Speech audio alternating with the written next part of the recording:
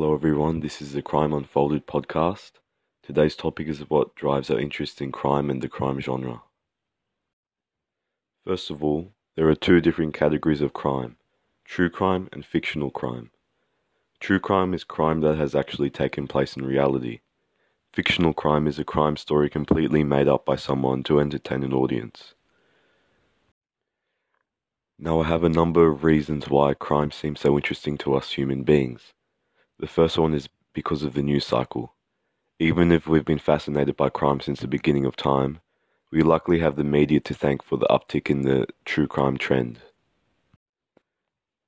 Since the 50s, we've been bombarded in the media with accounts of crime stories, and it probably came to real fruition in the 70s. Dr. Michael Mantell, a former chief psychologist of the San Diego Police Department, said, "Our fascination with crime is equaled by a fear of crime." Later, he noted that the media understands if it bleeds, it leads, and probably 25 to 30% of the most television news today deals with crime, particularly personal crime and murder. Violent predatory crimes against people go to the top of the list. Another reason why people like the crime genre is that people like solving puzzles.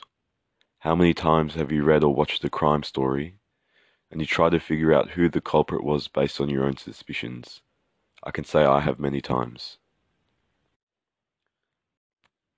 Now, many stories contain a thing called a red herring. A red herring is a clue or piece of information which is or is intended to be misleading or distracting to the audience. Many stories use this and it's very effective. The reason why this is used in so many crime stories is that it throws off the audience, so the creator of the story can add a final plot twist. This causes the audience to really think about the story. Now, before my final reason, we will have a quick ad break and we will be back shortly.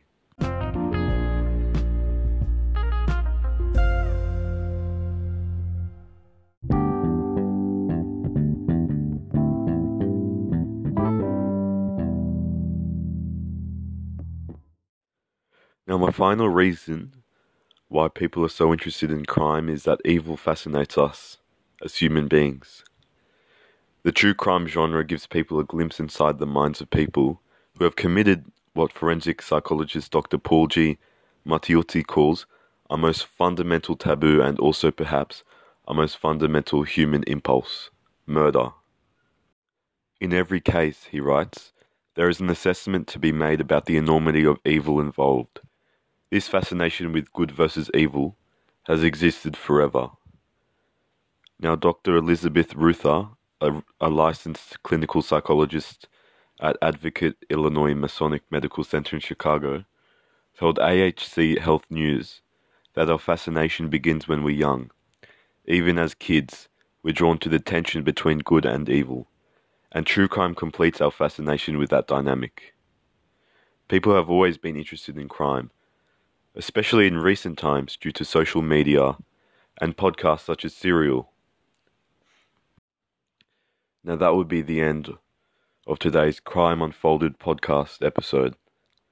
Today we covered 3 reasons why people are so interested in the crime genre, and I hope you learned something and stay tuned for the next episode.